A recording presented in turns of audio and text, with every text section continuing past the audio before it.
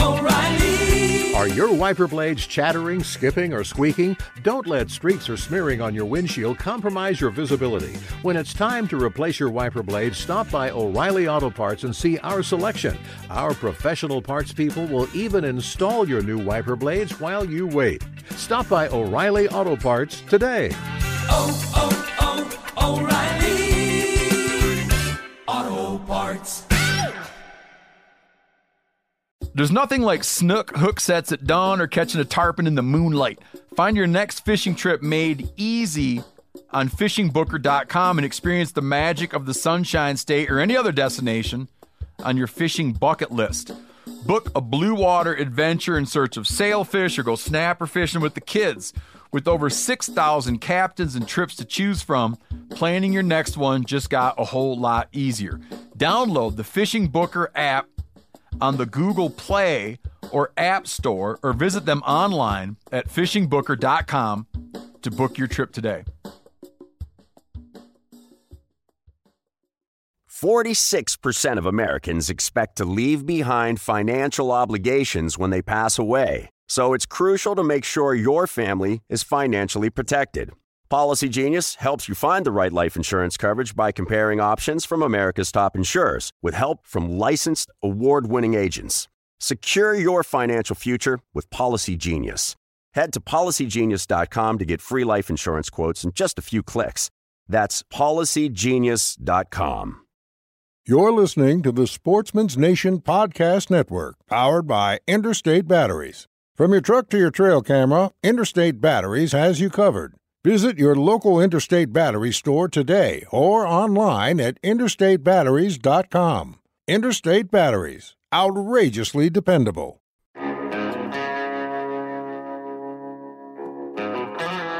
My name is Clay Newcomb, and I'm the host of the Bear Hunting Magazine podcast. I'll also be your host into the world of hunting the icon of North American wilderness, the bear. We'll talk about tactics, gear, conservation, but we'll also bring you into some of the wildest country on the planet, chasing bear.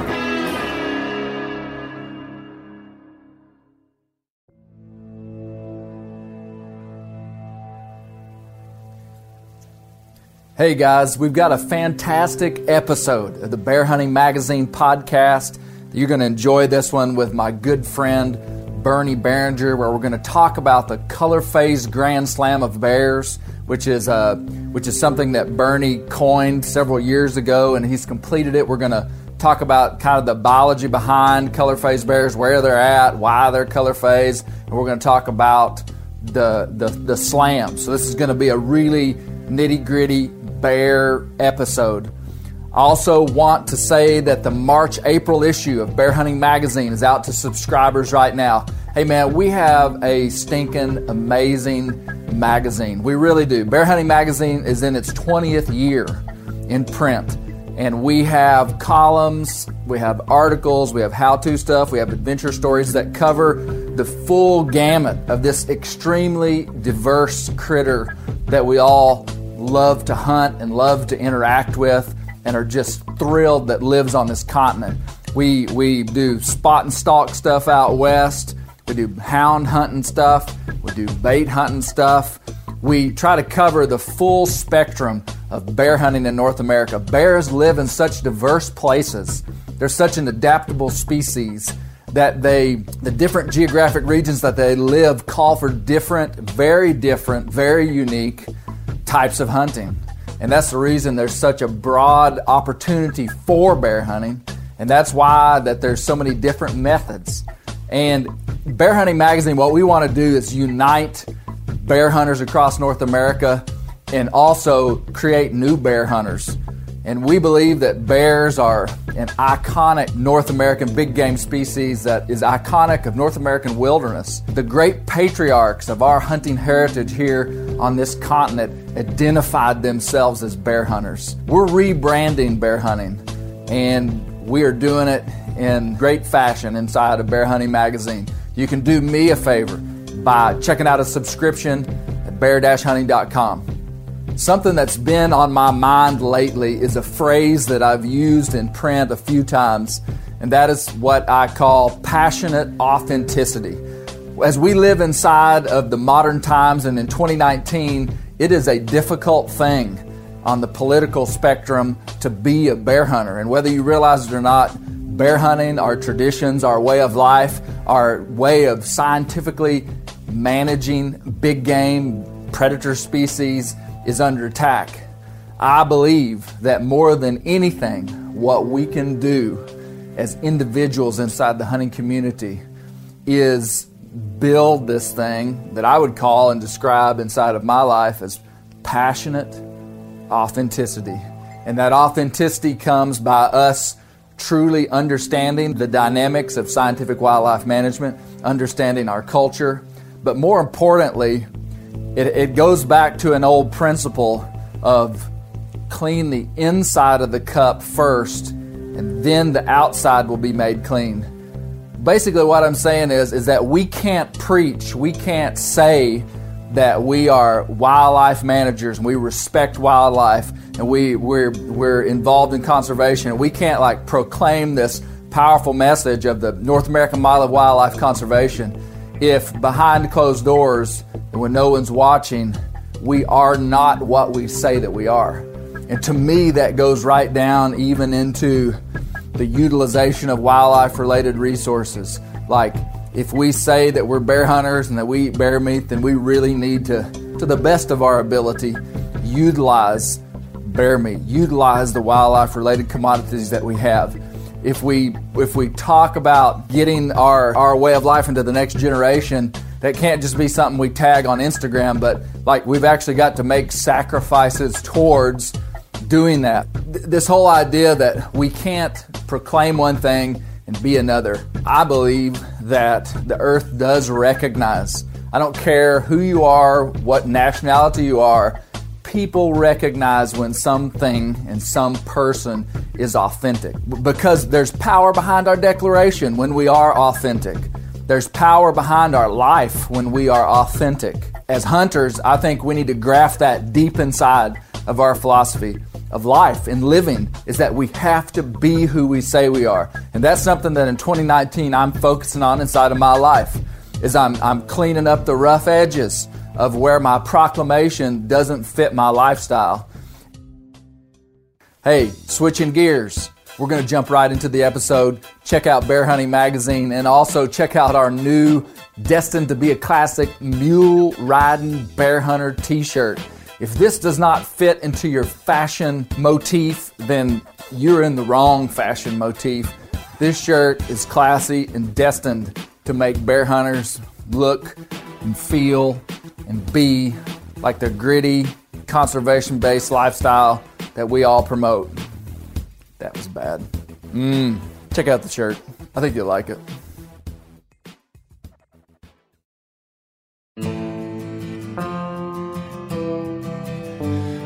Welcome to the Bear Hunting Magazine podcast. I've got with me a good friend of mine, Bernie Behringer. I'm going to give Bernie an introduction, and then I'm going to let him give his own introduction, and then we're going to talk about the Color Phase Grand Slam of bears. Bernie pretty much developed this concept of a Color Phase Grand Slam. And so he's going to talk about that. But before we do that, I want to introduce him. Bernie is you were a former editor, managing editor of Bear Hunting Magazine. Right. You're a freelance writer. Right. You're a full-time freelance writer. Right. So you've written you do whitetail stuff. You do everything. Yeah, I've written over 1,500 magazine articles and mostly print over the years. But I've had to adapt adapt or starve, so now I have a YouTube channel and I do quite a bit of online writing too. Yeah. And Bernie also has a weekly web blast. Yep, it's a news blast called Bucks, Bulls, and Bears. And if you should subscribe to that. I was trying to describe to Colby what Bucks, Bulls, and Bears was, and it's kind of like a conglomeration of everything cool that's going on the internet around hunting. So you might have a YouTube video, you might have a funny meme, you might have links to articles from different places, and it's just a fun e-blasts. Yeah, it's really popular. It's not trying to sell products. I'm really not trying to sell anything, and it's free. Anybody that subscribes, they can just go to bucksbullsbears.com and subscribe. If you get tired of me sending an email every week, just unsubscribe. It's that easy. Yeah. And it's just what I do is I just kind of peruse the internet looking for really good stuff that I think my readers would like to see, and I just funnel it to the readers. And like you said, it's videos, stories, a little bit of humor. So you can kind of stay up with what's going on at least in the entertainment kind of viral side of internet stuff by watching that weekly web blast. I really like it. And this is what I was going to say about the introduction, though. A guy like Bernie, he's an entrepreneur and he's a scrapper. It's a big commitment and a sacrifice to scratch a living out of the outdoor industry, and you've done it for a long time. 30 years, yeah. And everybody, sees people in the outdoor industry, and they're like, oh, man, you're living the dream. Look at you. You get to hunt. You get to write. Man, it's a lot of work. People don't understand the other side of it, which is you still got to pay your bills. You got to provide for your family. And so that I respect you for that, Bernie. You're a scrapper, man. You keep coming up with new stuff. You're always looking for some new avenue or venue into the media world. And then you've always done a great job with bear hunting. And you're an author, too. You're not just a magazine writer.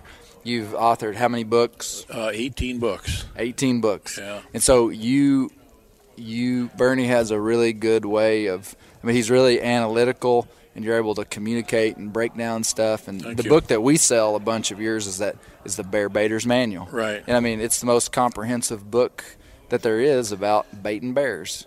You took the time to just road map all these different things. And so anyway, that's the way I describe you, as a scrapper, and you love hunting. It's all fueled from the passion that you have for hunting. Yeah, and it's all a flight from ever having a real job. That's what we're all trying to do. It's like you just do everything you can to keep from getting a real job, I guess. But but it is work, and I wouldn't have it any other way, though. And people do sometimes look at me and say, one guy the other day, he says, what do you do when do you just hunt all the time? I said, no, I have to fish some too, and but they don't see the hours and hours that I sit in front of the computer, particularly during the winter, and writing and compiling information and researching and all that it takes to pull this off. But like I said, I wouldn't have it any other way. Yeah, well, it's a lot of work. And you're from Brainerd, Minnesota, right? Or that's where you live now. Yeah. Were you originally from Brainerd? Iowa. From Iowa. Okay. Yeah. Moved to Minnesota in 2001. Okay. Yeah. Yeah. And so you had some awesome trail camera videos of that denned bear. Wasn't that pretty close to your house? It was just a couple miles from my house, and interestingly, it was a buddy of mine who was out snaring fox, and he said, hey, I was out snaring fox in the snow. I saw this bear track in the snow, so I just followed it, and I went to a den. I looked down the den, and it's in there. Incredible. And I'm like, where's that at? I got to go see this. And so I went out there and looked at it, and I'm like, I have to put a trail camera on this. So I ended up putting 2 trail cameras on it, set it on video, and it was really surprising. You think a bear, it gets nice in the spring, he just walks out of the den and leaves. Yes. Well, this bear, over the course of about 6 weeks, when there would be a nice day, he would come out and lay in front of the hole, and he'd scratch and lay there and, just stretch a little bit. And he kind of looked drunk when he was standing in front of the den. He's wobbly-legged. Then he'd go back in the den. Maybe another week he'd come out for a day or so again. So it was from the time that he first came out of the den to end of February the first time until he left the den for good. It was about 6 weeks. And I had about 300 covert trail camera videos of this bear, and I compiled them into a YouTube video. It's got about 500,000 views. Yeah, that was really incredible footage. Yeah. Not to go down too many rabbit trails, but the other thing that got you going on YouTube too was your moose video. Yeah. Tell me about that. I was on a bear hunt in British Columbia, and it was a spot and stalk bear hunt, and we were going down this logging road and heading back to camp for dinner. And we come around a corner, and here is this cow moose with 2 newborn calves standing right in the middle of the road. And my outfitter, he says, there must be a grizzly or some wolves around here or something like that, because she wouldn't get off the road. She wouldn't get off the road. So we just backed up and backed around the corner. We sat there for 10 minutes knowing that people are at camp are waiting supper for us, but we just didn't know what to do because she's standing right in the middle of the road. So then we come around the corner again, and she's still walking down the road to those calves. So he's like, I'm going to see if I can try to get by her. And I'm videoing this, So he tries to go by on one side, and she turns around and just like bluff charges us. Yeah. So we stopped and we wait a little longer, and then she gets up a little farther, and she's kind of off to the other side. And he goes, I think I'm going to try to get by her again. So this time she turns around and rams us. Yeah. I mean, she rammed us 3 times. And finally, he had enough room, and he hit the gas, and then she just chased us like a dog chasing a car for about a quarter mile down the road. Yeah. And I'm like, and that video has probably 1.5 million views on YouTube. It's How long did that? Was it like maybe like a 3-minute? The video is about 3 minutes, but the whole deal was probably 20 minutes. Okay. It was just it was kind of incredible footage because you couldn't figure out why she wouldn't get out of the road. Yeah, and he became convinced that there was some kind of predator that was nearby, and that's why she wouldn't lead those newborn calves into the bush. Wow.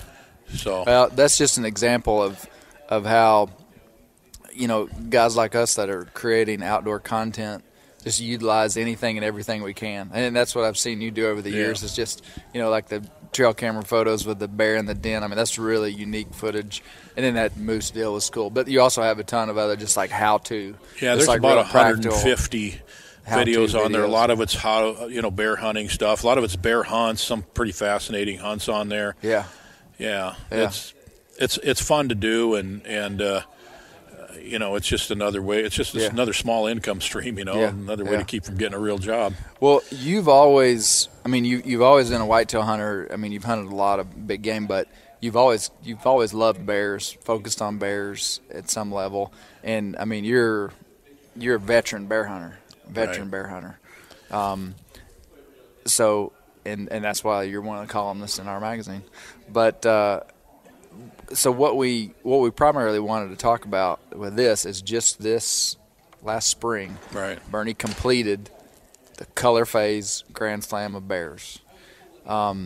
Maybe before we talk about the Color Phase Grand Slam, let's talk about Color Phase bears. Okay. So for people who maybe are from the south or from the east part of the country, they've seen black bears that are not black, but maybe they've not known the full story. So, there are 3 species of bear in North America: black bear, Ursus americanus, grizzly bear, or the brown bear. Well, technically it's a subspecies, but the brown bear and grizzly bear, I don't remember the scientific names of those, and then polar bear. And the coastal brown bear is a bear that lives along the coast of Alaska. The grizzly would be considered an interior black bear. But black bears have color phases, which means you can have a black bear that's not black. Right. And so talk to me about color phase bears and where they're at. Yeah. The interesting thing is there's lots of scientific theories on why all black bears are not black, but nobody really knows for sure. Yeah. The interesting thing is also that 99% probably of black bears that are black are east of the Mississippi River. So almost all of the color phase bears, like you get up into northwestern Minnesota, you start seeing some chocolates. Western Ontario, there's a few chocolates.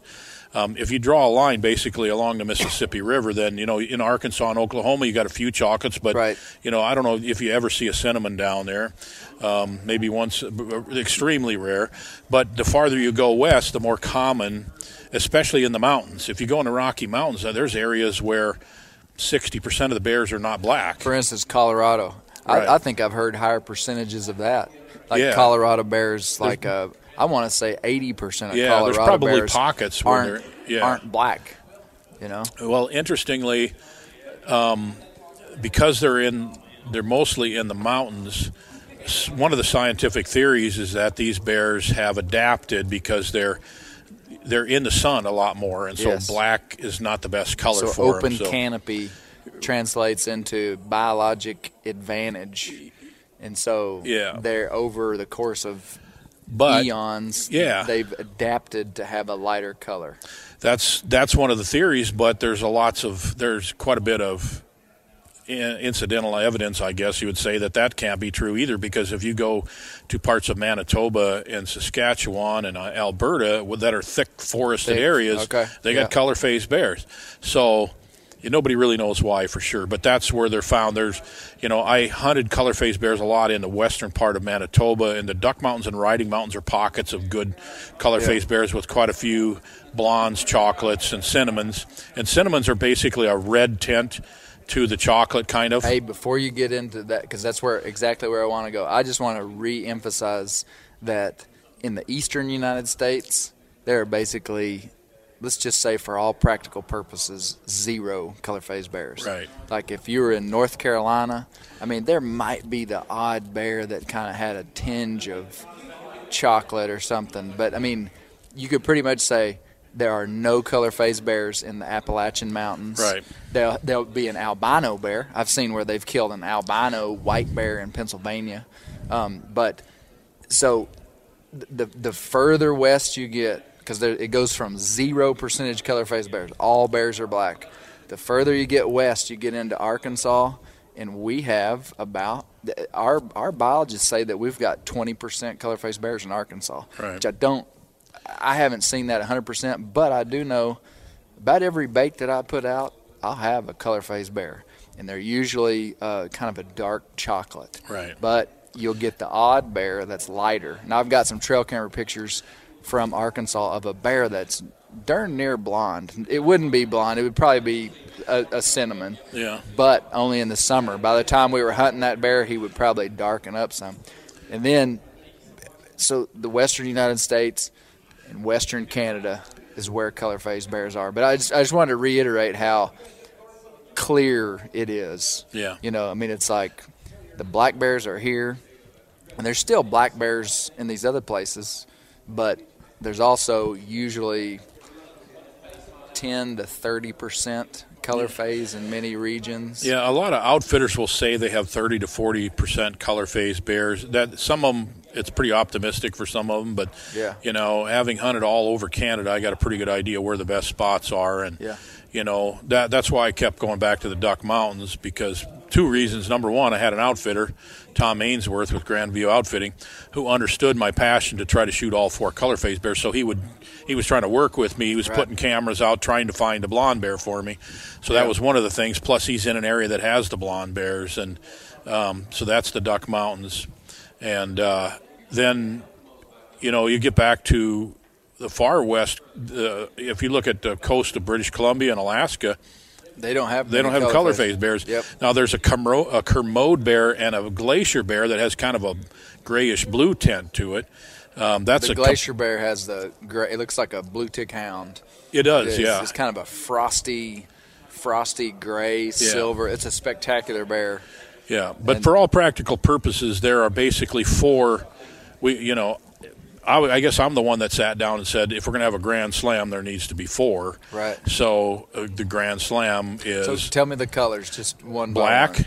Chocolate, cinnamon, and blonde. Black, chocolate, cinnamon, and blonde. if you look at... There's bears that vary some, and some are a little lighter on the back, and they have darker legs or whatever. Right. But if you look at every bear, you can pretty much say that would go in this category, that would go in this category, and things like that. So it works out well that way. Yeah. So, and that's that would be something that you talk about with the color phases, that like not all, there's all these variations in between all those colors, but usually you'd look at a bear and say, that one's blonde, that one's chocolate. You're able to decide what it is. And so everybody has heard about the Grand Slam of wild sheep. They've heard about, there's a Grand Slam for the turkeys, or what do they call it for turkeys? They call it a Grand Slam. Yeah, they call it a Grand Slam. And then there's now a whitetail slam that they were promoting a few years ago, and so any time that there's it was just kind of a neat deal to just think about, because here's the truth is that in bear hunting, color phase bears are the top of the heap. That's what people want to take. Yeah. I mean, that's anything that's different inside a species of animal that you could that would just be something unique all of a sudden becomes something desirable. And so bears, what's so unique about bears too, a lot of people don't realize, that's one of the broadest variations of any big game animal that we hunt. Sure. I mean, like, if you think about it from that perspective, I mean, like a moose. Like, yeah, there's different characteristics for their antlers, but all moose look like moose. All whitetails, and that's probably the worst example, but, I mean, a whitetail looks like a whitetail, except his horns are different. But point being, that the bear that you killed this year in Saskatchewan, I mean, just like a bleach blonde bear, and we're going to get into the whole story of that one, doesn't even look like the same species of animal. And to me, that's what's so unique, is it's such a broad spectrum of what you would call phenotype, which phenotype would be the external representation of genes. You know, there's well, that's what you call it, the external part of an animal that represents what he is. And so it's like a broad spectrum. And so that's what makes it fun. So everybody wants to kill a color-faced bear. Everybody wants to kill a color-faced bear. If you talk to people who bear hunt quite a bit, usually it's the second most sought-after animal other than whitetail. I guess the best way to put it is for people who people mostly start hunting deer. That's how they're big game animal. It's the most available big game animal in North America. The second, when people go for a second animal, it's the black bear. That's the number one second big game animal that people go for. Because they are one of the most widely distributed big game animals in North America. Right. I mean, and if you're looking for a little bit more adrenaline, why not go try to shoot something that can kill you? Yeah. You know, they're probably not going to, but they could, and that makes a difference. Yeah. And what I say, people say, what is it about bear hunting that's so fascinating? I said, here's one of the things. If you're deer hunting, you might see a deer coming across the field, or you might hear him coming through the leaves, crunch, crunch, crunch, or something like that, and you see them from a distance, and you know they're coming. But most bear hunting is done in thick cover, and bears are silent, and all of a sudden, poof, there's a bear, and he's right there in front of you, he's a predator. He could mess you up if he wanted. He probably won't, but the whole adrenaline value of bear hunting is so much greater than deer hunting for that reason. Yeah, it's a whole different experience. You know, people that have never bear hunted need to try it, because it's a whole different experience hunting a large predator, and you're also hunting an animal from a challenge perspective that's different, because if you think about it, most parts of North America where we're deer hunting have deer populations that are upwards of 20 to 30 deer per square mile and up even. I mean, so you're hunting an animal that there's a lot of, so you're seeing a lot of these animals. A high population of bears is like one bear per square mile. Yeah. So when you think about it from a challenge standpoint, you're really hunting a predator that has lower densities than ungulates, and it can be a real challenge. Especially now, we hunt over bait a lot, and when we're hunting over bait, we're trying to be selective. We're trying to target a certain type of animal, whether it be color phase or an older mature male, and so we are seeing a lot of animals, but spot and stalk stuff, I mean, it's a super challenge to bear hunt. And another thing that relates to that is the fact that the bears don't live in the suburbs, really. Right. Like, you know, you have to go to places where bears live, and that's part of the fun. That's, you know, you got to go to the wild places. That's right. So. Yep. I love to say it, and I say it all the time, is that bears are iconic of North American wilderness. Yeah. I mean, they're an indicator species. Where you have bears, you have an ecosystem that's in fairly good order and in fairly natural order, because they're at the top of the food chain. And if that top animal is thriving, it means that everything else beneath it is going good, you know. So it's an indicator animal, but there's all kind of really unique things about bear hunting. But so, and the color face thing is one of them. So tell me about just give us a little story about how you started the Color Phase Grand Slam, and then you can walk us through the different. Well, specifically the last one, because that was kind of the story. That was the main story. Yeah. Well, it actually happened at an archery trade show here about 8 years ago, where the former owner before you bought it, Jeff Folsom, and I were here at the show, and we rode down from Minnesota together, and on the way home, we were talking about ways, how can we grow the sport of bear hunting? What can we get? What would bear hunters be enthusiastic about? And I said, we need a Grand Slam, like the sheep or something like that. So we talked a little bit about, a polar bear, a brown bear, a black bear, and a grizzly. And it's like, it'd probably cost you $60,000 to go hunt those four. That's out of reach for most people. But then I got to thinking about the 4 different color phases of black bears. I said, what if we did a black bear Grand Slam for all 4 color phases? And the minute it came out of my mouth, I knew I had to be the one. Like, this is a good idea. Yeah. And Jeff says, well, I do know a couple people have done it with a gun. I said, do you know of anybody that's ever done it with a bow? And he says, I really don't.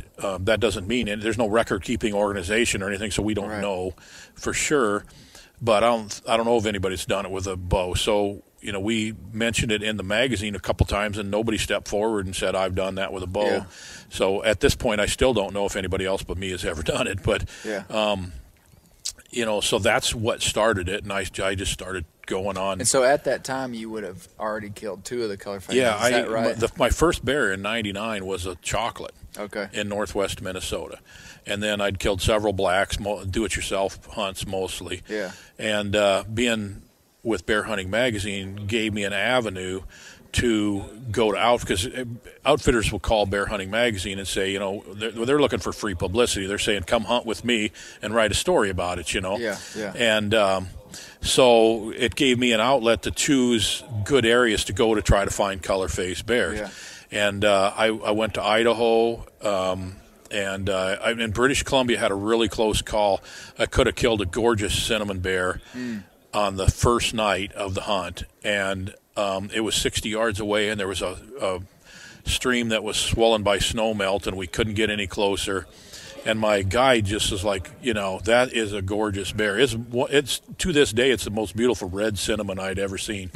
And he wanted me to take my rifle and shoot that bear because he knew how good a publicity it would be for him. And I'm just like, I'm committed to doing this with a bow, and it's my first day. Well, I ended up on that hunt shooting the 42nd bear I saw, and it was a black one. But it was a great hunt with Eureka Peak Outfitters. Well, so it went like that quite a bit. I went on a lot of hunts and had some close calls. I ended up getting a cinnamon bear in 2014 with Thunder Mountain Outfitters in Saskatchewan. They're near south of La Ronge, Saskatchewan. So then I had the cinnamon. Well, then the interest in this really started to ramp up, and I started thinking, this is getting a fair amount of publicity. There might be somebody else out there that's got 3 of them that's going to try to beat me to the punch here. So now I'm really kind of ramping it up. I'm doing like 3 hunts a year. Had a couple more close calls. Had a blonde bear in front of me in Manitoba with Tom Ainsworth. Yeah. And the bear just did not give me a shot, and he just walked away. And I'm like, well, it's the first day of a 6-day hunt. I'm going to see this bear again. Well, the 3rd day, this bear came back, and he came in directly downwind, and he didn't even get to the barrel when he smelled us, and he just turned and left. And so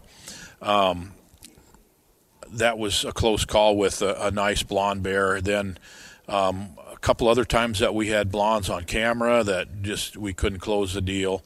And then in 2018, I hunted. Tom sold the business to Todd at Baldy Mountain Outfitters. Now Todd Wolgemuth owns it, and he runs it as Baldy Mountain Outfitters. And he runs ads in Bear Hunting Magazine all the time. So if you want to contact him, it's very easy to do. And he's done a really good job with it. And it's an excellent area to hunt.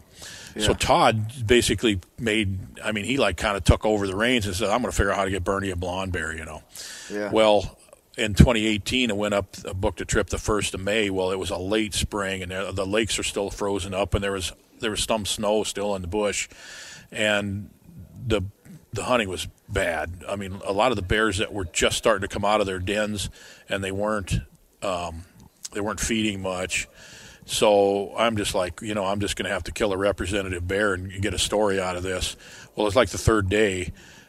We're in the cabin in the morning, and Todd just bursts in. He's got an SD card, and he says, stick this in your laptop. And sure enough, he's got a blonde bear on a bait. And I'm like, you got to be kidding me. So I know where I'm going to spend the rest of my week. Yeah. Well, so I went out there, and is just one of those kind of nightmare deals where the blonde bear was a kind of 150, 160 pound female, and there's other bears around that were just harassing her because the rut's getting, is just she's starting to smell good, I guess is the way to put it. Yeah. And she's being chased all over the place. And the first day she was there, off and on for an hour, and never got a shot.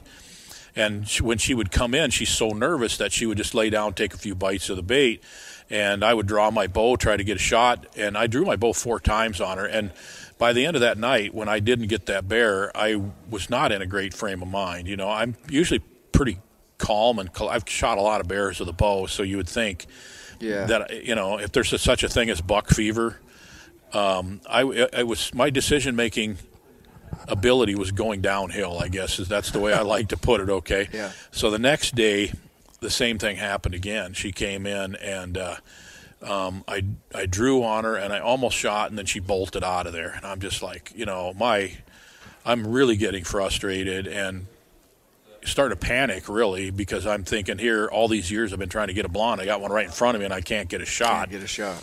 So she came back, and the same thing happened, and I just got in a situation where I just rushed the shot, and I just really blew it, hit the bear high in the shoulder blade, and it got pretty good penetration. We had a pretty good blood trail, and we followed the blood trail that afternoon and to a point where it just disappeared. And I've never seen a blood trail that good just stop. Todd and I were literally looking in the trees around us trying to figure out if she went up a tree or something.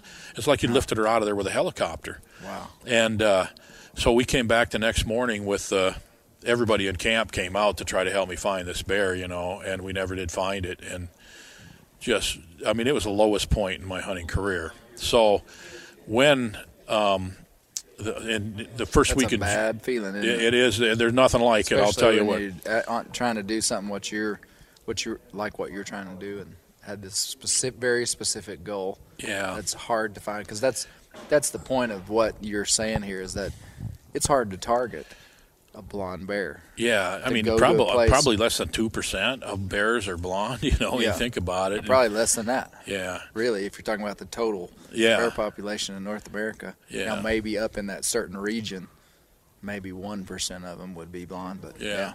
Well, so I had a trip booked the first week in June.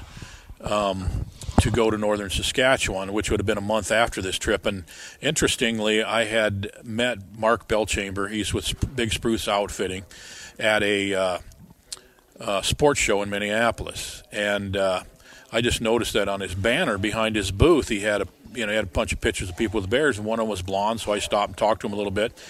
And he opened up his photo album, and I'm like, "You got quite a few blonde bears in this photo album. I go, you got blonde bears?" And he goes, "Yeah." And so I got to talking to him, and he became pretty convinced right away that he was going to book me. I mean,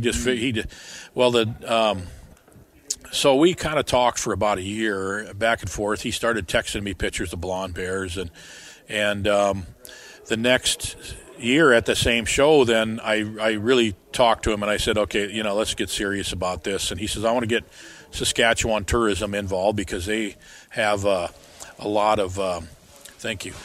They have a lot of interest in bringing bear hunters through Saskatchewan tourism. So he says, I want to get them involved, so if you get a blonde bear, they can benefit from the publicity. So they paid for my flight and everything to get up there. Yeah. Well,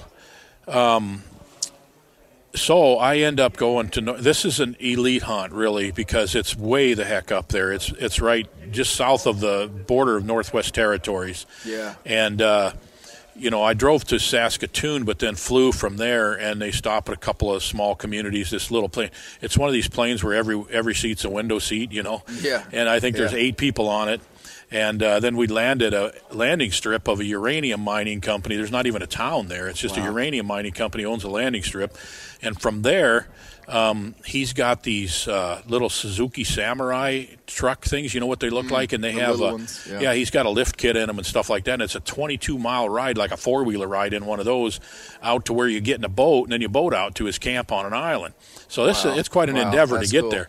Well, when I landed at this landing strip, float plane comes up and lands right there, and there's 4 other people standing out on the dock. And I walk down there and I say, "You guys bear hunting?" They're like, "Yeah, we're going out to hunt at Big Spruce Outfitting with Mark." I'm like, "Oh yeah, he's supposed to be coming to get me in this samurai thing." And they're like, "Oh, if you're going out there with them, why don't you just jump in with us and ride in a float plane? It'll take you 15 minutes instead of 2.5 hours." I'm like, "I'm all over that, you know." Yeah. So, and one of the guys was formerly played. He's a lineman for the Minnesota Vikings, and just a big mountain of a guy. And he was, really he's fun. from the same state as you.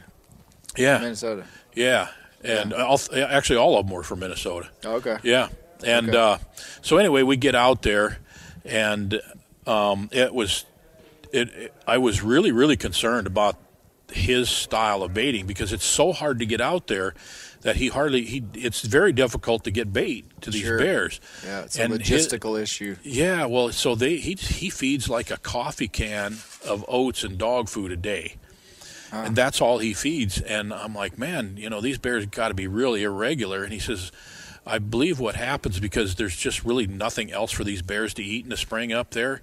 They might find a dead caribou or moose or something like that. But other than that, there's nothing. There's no grass, clover, nothing for them to feed on. It's all moss.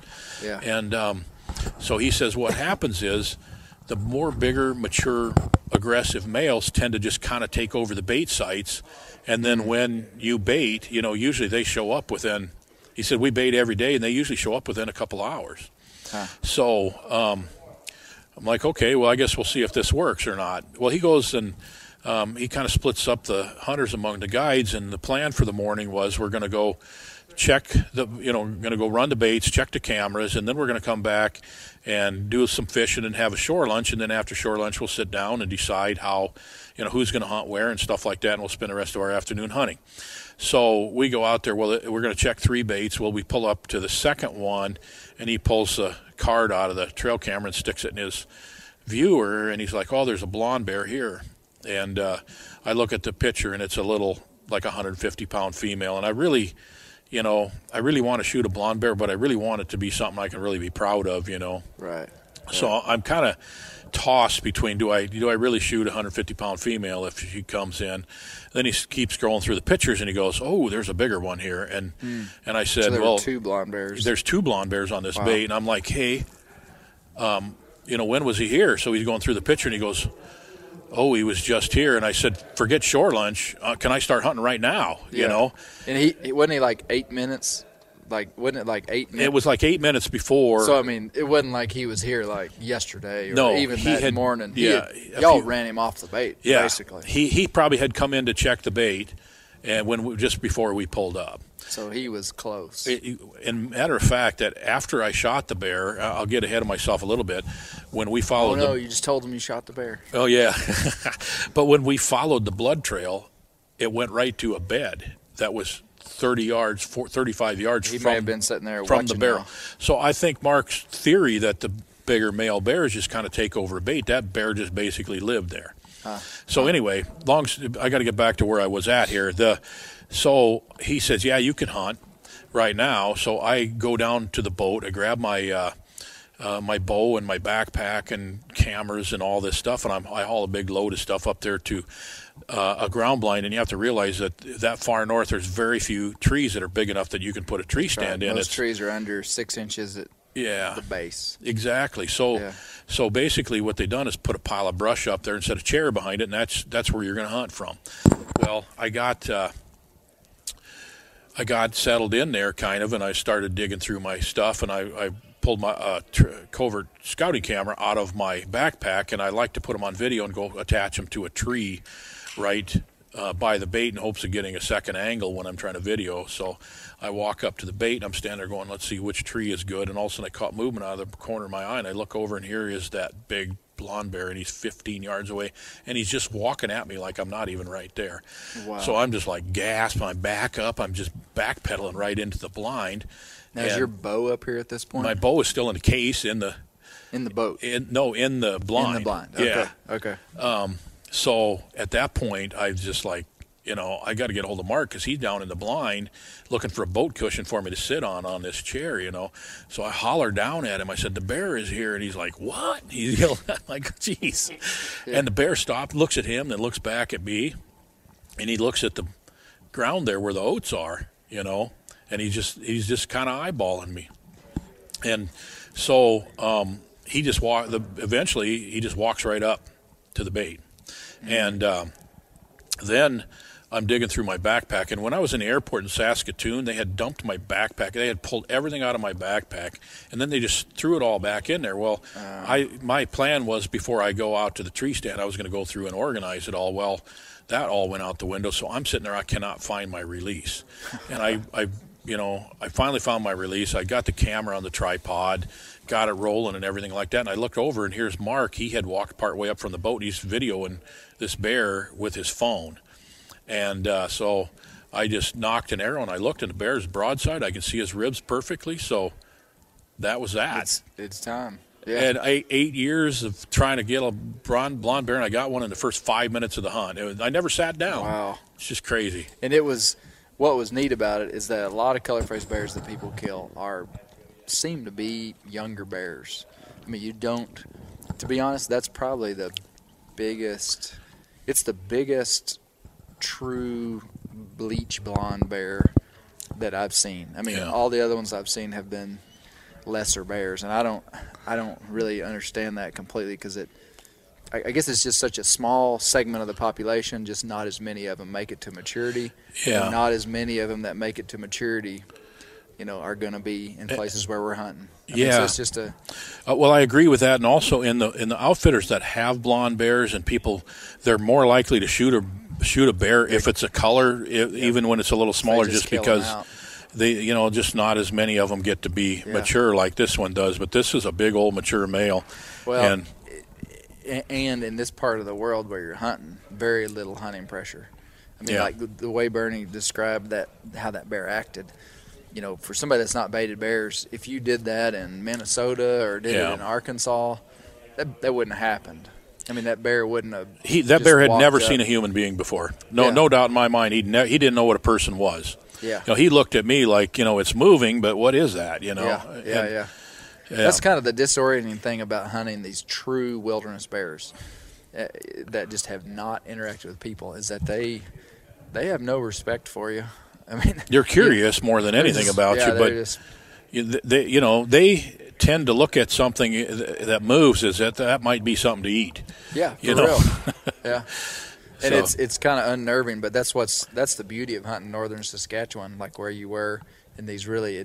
I would consider what you did there with Mark like an adventure bear hunt. Mm-hmm. I mean, flying in a float plane, getting that far north.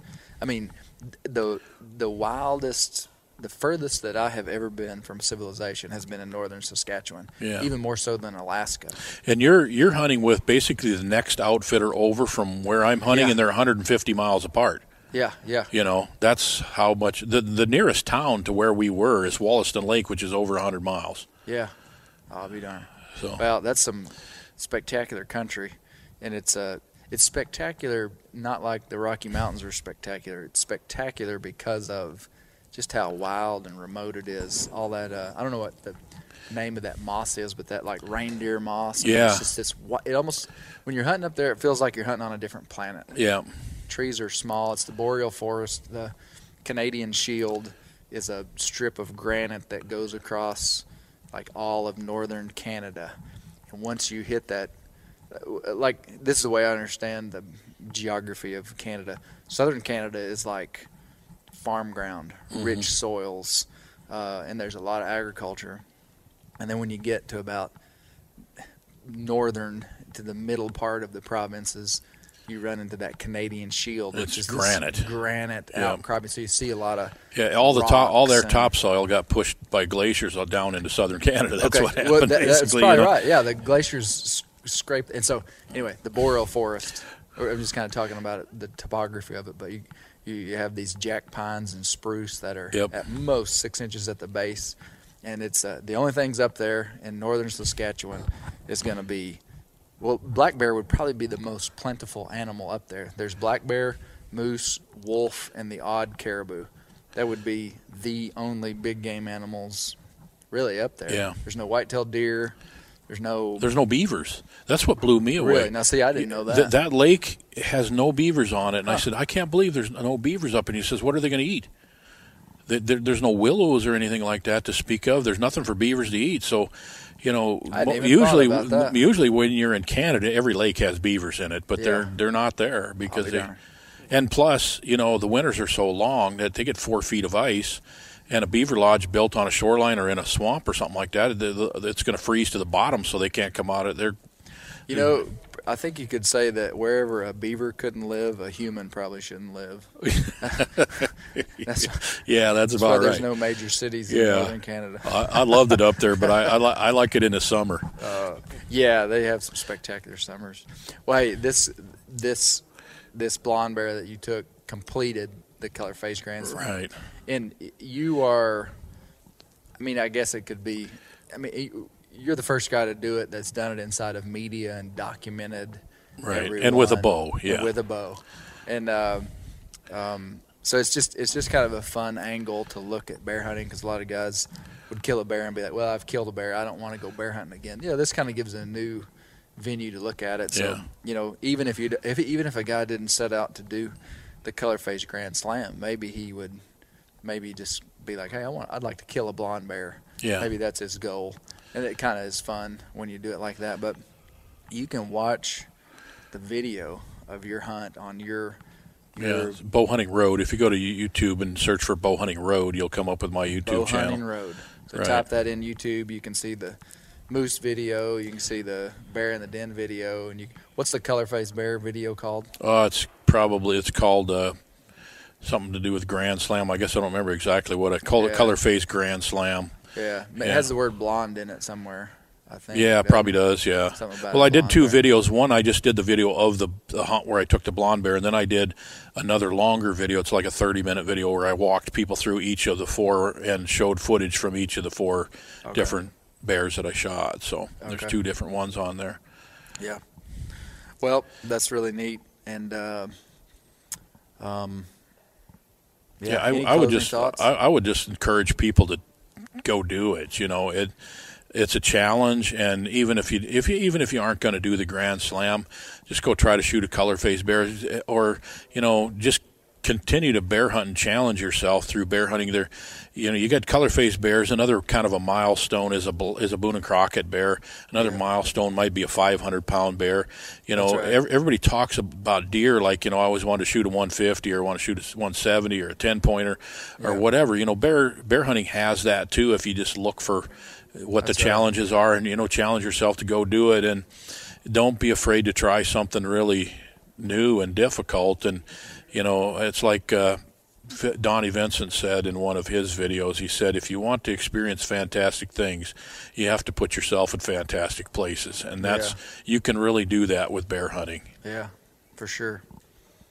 Well, hey, thanks for being on the Bear Hunting Magazine podcast. I'm sure we'll do this again. You can read Bernie's column every month or every other month in our magazine. He writes a bow hunting column.